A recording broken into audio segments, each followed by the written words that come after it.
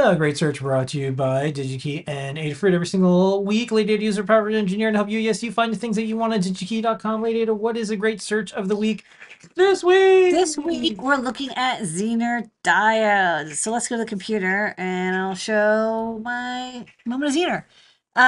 So Zener diodes are great for a bazillion things. One of the projects that I've been working on is this protocol interface that is supposed to be 5-volt compliant. And one of the ways I'm doing that is using this Zener clamp to make sure that the inputs coming into these GPIO pins never really get above 3.3, 3.6 volts. And I realized, people don't realize how amazingly wonderful Zener diodes are. They're great. They're wonderful. I mean, they're a dessert topping and a floor wax. Um, some fun tips can be found in this document. It's just called like 3-volt tips and tricks. And the particular technique that I mentioned, there's actually a couple in here. So one is using a Zener as a very low cost regulator or power supply, or like whenever you need a voltage reference, plus minus 10 volts. It's not precision, but sometimes it's okay. Sometimes you're just like, look, I just need about 3-volt input to bias something. You just need a resistor and current going into the Zener diode. And this will kind of sit at whatever, this is rated as the 3.6 volt Zener. This will be at around 3.6 volts. So that's a Zener power supply, and there's a couple notes about it.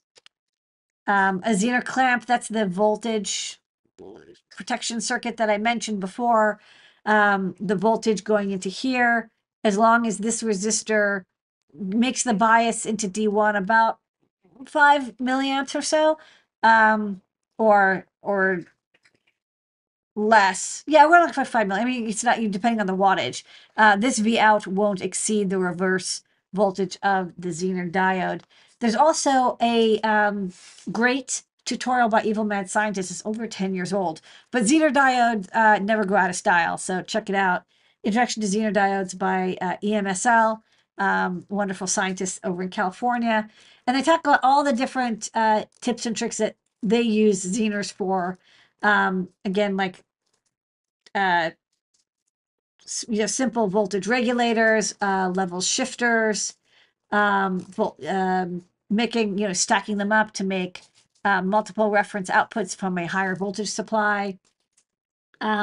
Because they'll have that positive, they act like a normal diode when forward biased with like a 0.7 volt drop, but on the reverse bias, they can have an adjustable drop. And so when you purchase the Zener diode, you'll have to specify what the reverse voltage breakdown voltage you want is.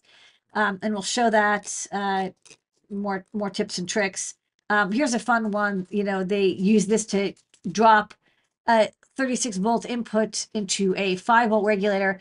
They just need to like lose 10, 12 volts. A 12-volt Zener will do it as long as it's rated for the amount of current and then the voltage drop across it. So that's something to watch for. Zener diodes, let's go to DigiKey and check what they've got. First off, you might be wondering, am I at the DigiKey site? Because the logo looks different. They just did a logo refresh. They're going with a brighter red color, which I like, and they're losing the dash in the DigiKey. I think they did a post on social media also about their rebranding. I like it. It's a little bit more modern.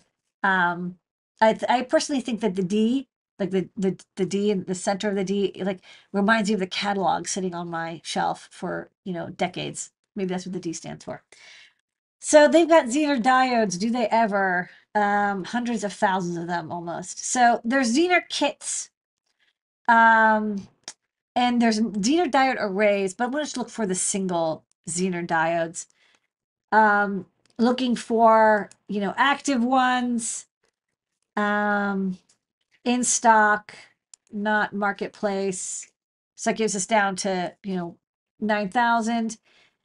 So the reverse voltage. So there's a couple of standard voltages.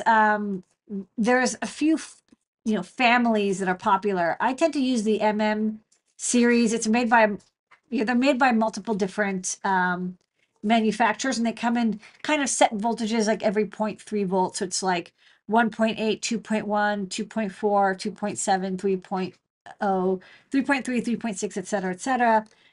They go very, very high, but for what I often am using tuners for, which is again clamping a signal down from say 5 volts down to 3.3 volts.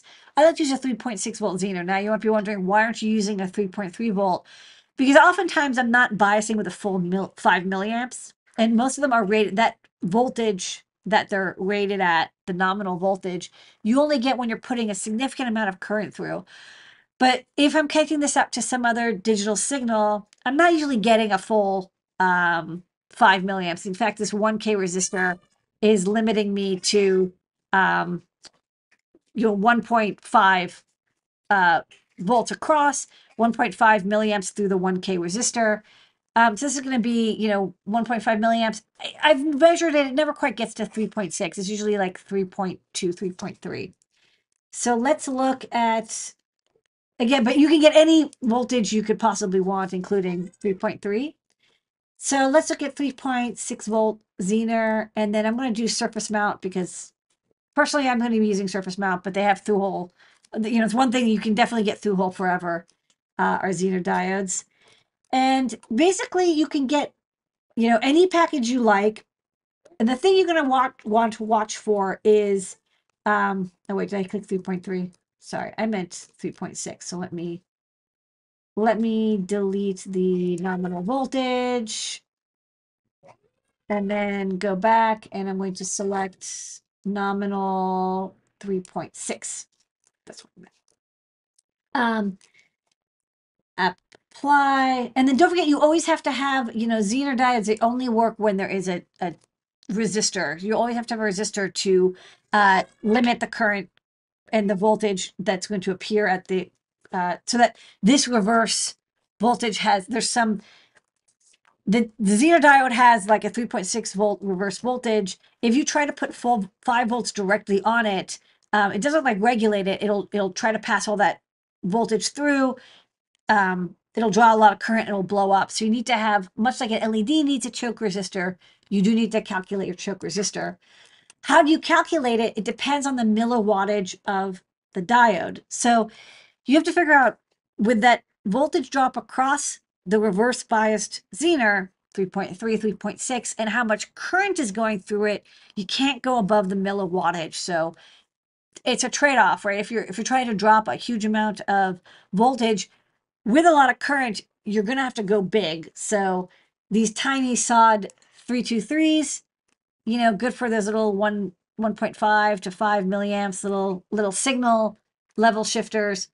If you're trying to use it in a power supply, like we showed with the evil mad scientist example of using it to drop voltage into a regulator, you're going to need something much, much bigger. You'll need like a 1 watt or a 2 watt Zener, and they make them in those wattage, but you might have to go with through hole to get that physical size. Or you could always, use multiple ones. This one looks like, it's chunky. It's a DO 219AB, 800 milliwatts. You can get them in, you can look up here for the Power Max. You can get them up to like a watt or 1.5. But again, we're doing it for signal. We don't really care. And I do like the SOD 323. I want it to be nice and compact. So I'm going to pick that for the size. The rest, the 123s are a little bit bigger. I want to kind of minimize space. And there's a lot, but this one's a really, 2.5 cents on semi. So I know that they're gonna be able to always have them in stock. Not zoom in. Come and tape in real, and then look at the data sheet for specification. I will say that they're jelly bean parts. The MM3Z series, they're available from multiple vendors. They'll just have the different 3V6 where the XXX is in the data sheet. You'll get different voltages from 2.4 to 775 volts. But still not a bad idea to look, especially if there's an impedance and what current it's expected. Again, 5 milliamps is pretty common. That's a good idea to look. And the variation, you will get variation. So the 3V6, like I said, can go as low as 3.4 to 3.8 at 5 milliamps. but I don't usually drive them at that current. Usually drive them at a lower one. It looks like once you get to the higher voltages, they're expected to be driven at 2 milliamps instead. So Zener diodes, they're amazing. Really, they do everything. I love to throw them into my designs for all sorts of like random voltage reference protection circuitry. And they're really cheap, 2 cents. So check out some of those links. We'll have them in the description so you can read the Evil Mad Scientist guide, as well as the microchipped 3-volt tips and tricks PDF for these wonderful Zener diodes.